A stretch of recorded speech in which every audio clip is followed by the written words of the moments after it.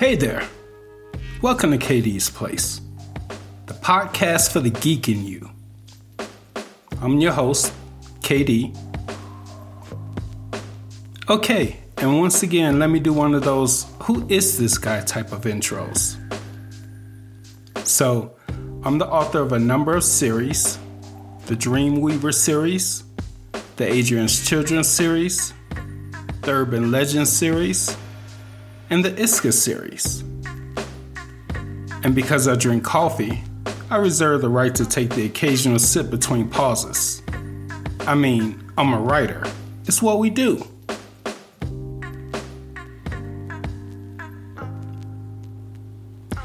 So anyway, you can read what each series is about by going to kdwebster.com.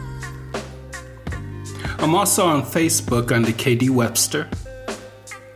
I'm also on Twitter. You can find me there at KD Webster 4. That's KD Webster, the number 4. Got it? Before I get too ahead of myself, let me take a moment to send out a heartfelt thank you for giving KD's Place a chance. I admit I'm new to the world of podcasting, and I'm learning this industry as I go along. Okay, yeah, I'm making this up as I go along. But I promise each episode will be better than the one before it in terms of content and technical quality. Take this episode, for example. While setting up my equipment, I found my microphone settings were, well, I don't want to say wrong. Let's just say incorrect. But you live, you learn, you know better, you do better. So stick with me a bit longer. It'll be worth it. I pinky promise. Yeah, you heard me. Pinky promise. I said what I said. Okay, time to podcast. For this episode, I thought I'd change it up just a bit. Thought I'd tell you a story. Thought I'd tell you a horror story. So sit back. Take a second to get comfortable. Adjust your volume. Get your mind in that head space. You know, where the words start painting a picture, where the imagination fills in the spaces. That place where you're mentally jumping at shadows. You with me on this? You ready? Okay. So I should probably state a disclaimer first. The following account is based on true and actual events. It was told to me by my best friend Cletus over a game of chess. Now, Cletus knew the persons involved personally, and he gave me permission to tell this story on 2 conditions. The names would remain anonymous, and certain details would be, let's say, sanitized. So, with your indulgence, I'll grab my coffee mug and the tale will begin. A family of 4 had purchased a home in Colorado. It was a 2-story mid-contemporary with a furnished basement. It had 5 bedrooms, 4 baths, and a media room. The basement looked like it was converted to a home office / man cave for the previous owner. The living room had a dark brown shag and plush carpeting. The outside was painted a drab canary yellow, but that was okay. The family didn't mind. The large quarter moon windows had that symmetrical look. At night they looked like eyes that followed you as you walked by, as though if you stared at the house long enough, it would stare back. It was for that reason the kids on the block would cross to the other side of the street rather than pass by that house at night. It was late 90s construction, but the realtor said it had good bones, for whatever that meant. The family got the house at $80,000 below asking, which in the Denver area was practically unheard of. Now, since I promised Cletus I'd keep the names concealed, I'll refer to the individual family members as mother, daughter, father and son. Son was entering his freshman year at the local high school. Daughter was somewhere in elementary. Settling in was easy enough. Spring and summer had come and gone. Friends were made and kept. The family was the socializing type. Dad was in sales. Mom ran a PR firm. So fitting in came natural. But then the fall had rolled around. To celebrate coming up on all 4 seasons in the new place, Mom and Dad went to a Halloween party hosted by the family living at the end of the block. Now, weed being legal and Denver being Denver, the two enjoyed edibles with THC and CBD. Later, in the middle of the night at home, Dad woke up to use the bathroom. Passing by the staircase, he saw a shadowy movement downstairs. Putting the bathroom visit on hold and wishing he had something useful in hand, Dad crept silently down the steps. He saw a creature of some sort shuffling about in the living room. The creature was humanish and freakishly tall. Bony thin with long limbs, gray skin, gray straggly hair, and was covered in black moldy strips of cloth. Dad kept looking at this strange deformity but said nothing. The Halloween party was the first time Mom and Dad had ever partaken of such recreational items. So at first glance, Dad thought it was a fake apparition caused by edible overindulgence. That is, until the creature turned and saw Dad. The creature snarled, and Dad saw a mouthful of sharp and jagged teeth. The creature rushed him. The two fought. Dad went full out to protect his family, while at the same time trying hard not to wake anyone to such a chilling sight. He was the man of the house, after all. This was his fight. His family needed dreams, not nightmares. The struggle was intense, but only lasted a few minutes, because then the creature just stepped back into the shadows and disappeared. Dad felt his body. No cuts, no bruises, just sweat, a racing heartbeat, and the smell of cannabis oil oozing from his pores. It wasn't until after the fight that Dad realized the creature never spoke. It did no more than snarl in anger.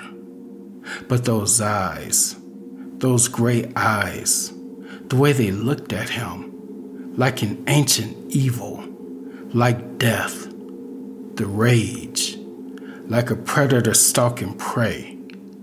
Dad would never forget that look. Dad wanted to wake Mom, but what if it really was a side effect of the drugs? Mom would probably just laugh and go back to sleep. So he tried to do the same. He fell asleep with the image of the creature shuffling downstairs.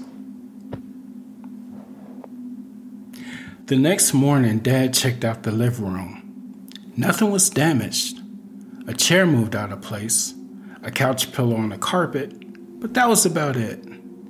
Dad spoke not a word of this to his family, thinking that it really was all in his head due to the THC.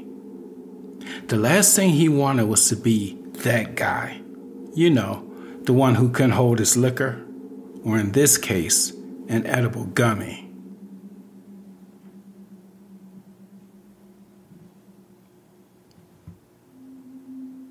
Fast forward a bit. So once again, the seasons rolled around and made their way back to fall. It was the final week of October, and Dad had to fly out of town for business. Son and daughter went to a Halloween party and stayed overnight. So that left Mom home alone. Now, with the kids out of the house, Mom used the private time to partake of her favorite stash of Colorado Kush. Lazing on the couch and into her second joint, she was reading a book about the so-called true accounts of the Amityville Horror. She thought it was a weird coincidence that the way the windows were described in the colonial-style Amityville house was so much like the windows in her own home. Her thinking about the windows caused her to look up. It was then that she saw the same creature Dad had seen. Now keep in mind, Dad never told anyone about his encounter. The creature stood in a corner, a tall, monstrous silhouette against a dark-lit wall. For a good while it stood there in silence. The only thing standing out were those piercing, evil gray eyes. Mom wondered if it were a trick of the moonlight casting shadows from the branches of the trees outside. But then she heard breathing, huffing breathing, followed by a snarl. Was she hearing things? She got up to take a closer look, and that's when she saw the teeth. The creature attacked Mom. Mom tried, but the creature was stronger. The struggle took them into the kitchen. She grabbed the first thing she could, a cast iron skillet. She commenced to wailing on the creature, beating it back. She kept swinging, but the last stroke she put too much into it. She missed and hit herself instead. The impact from the skillet knocked her out.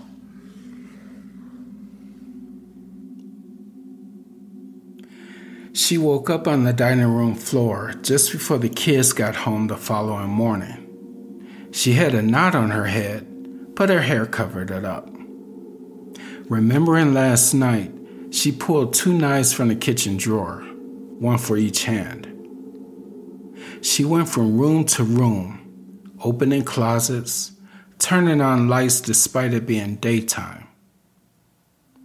She saved the basement for last. She'd never been afraid to go down those stairs before. But now it felt like every horror movie that had a basement in it was coming to mind. It took forever to look around every corner and in the crawl space under the stairs. Still, Mom saw nothing. And that's what made her confidence grow. Thinking it may have been a hallucination brought on by the weed, she said nothing when the kids came home, nor did she say anything to Dad. Ever. Exactly 1 year after that, Mom and Dad went to the annual Halloween party thrown by the house at the end of the block. This left the now 17-year-old son to watch his sister. The son couldn't sleep, so he decided to immerse himself into a horror movie. A bucket of popcorn, a bottle of soda, and his favorite spot on the living room carpet, and he was all set. The horror movie was about a haunted woods and a Wendigo. It was told in found footage format. You know, like you see in those home videos. The movie was about these 2 young kids who were seen going into the woods, but not seen coming out. They were missing for days. A manhunt followed, but then members of the search party got separated from each other. All 12 of them. Each were never seen again. Turns out, the woods itself was possessed. Anyone who ventured in never came out, unless the woods chose to spit them out. But there was a reason for this. The woods were both home and prison to the supernatural creature called the Wendigo. The Wendigo is a monster cursed with a never-ending hunger for human flesh. Those trapped in the woods did their best to escape. Some even came close. They'd see the way out, but never being fast enough to outrun the creature to the outer trees. So one by one, they were eaten alive. As soon as the movie concluded, the son got up off the carpet to find that same annual creature.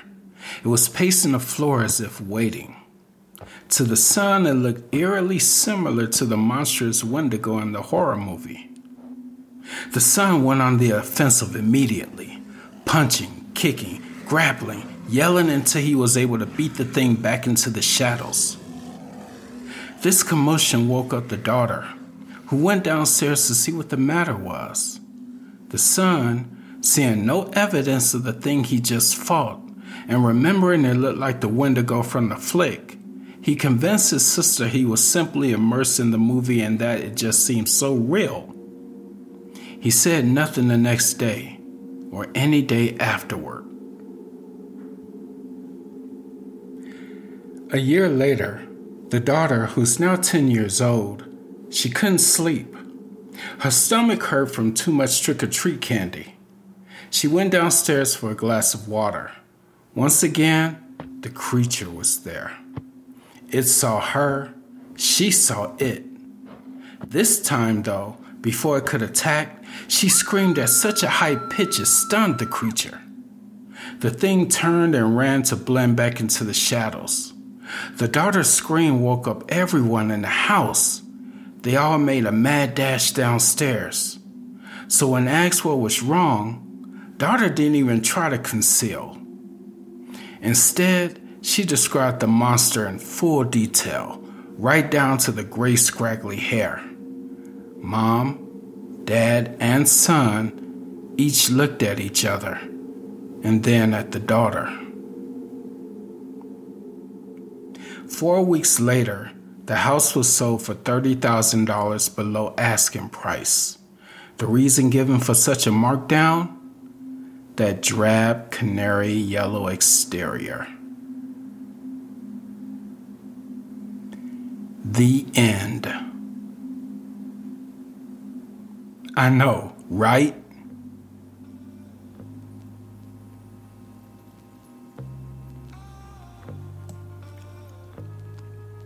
Okay, send me your thoughts. KD@kdwebster.com or on Twitter @KDWebster4.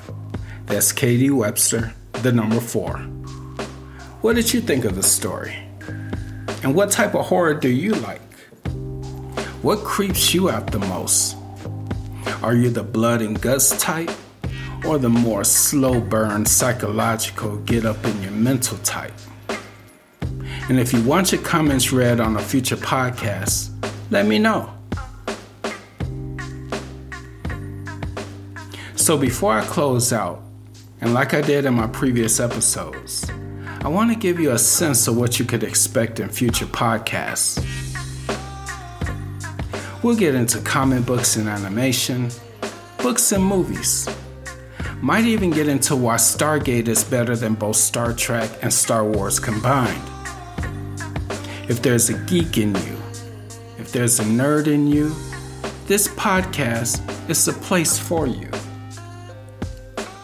We'll have the occasional guests, from that indie author popping in to promote their latest project, to that down-to-earth entertainer just dropping by to send a quick shout-out. Speaking of shout-outs, a special thanks to my best friend Cletus for letting me tell this story. He's on vacation in Oleander, Oregon right now. Cletus, I got your voicemail. I'm sorry the ghost got to your fresh-baked cookies, but maybe next time you should stay at a bed and breakfast where they keep the animals on a leash. So I will leave you with this final thought. Take a break from your world. Visit for a while in mine. Come often. Stay for a spell. You all stay sassy and classy. I'm out.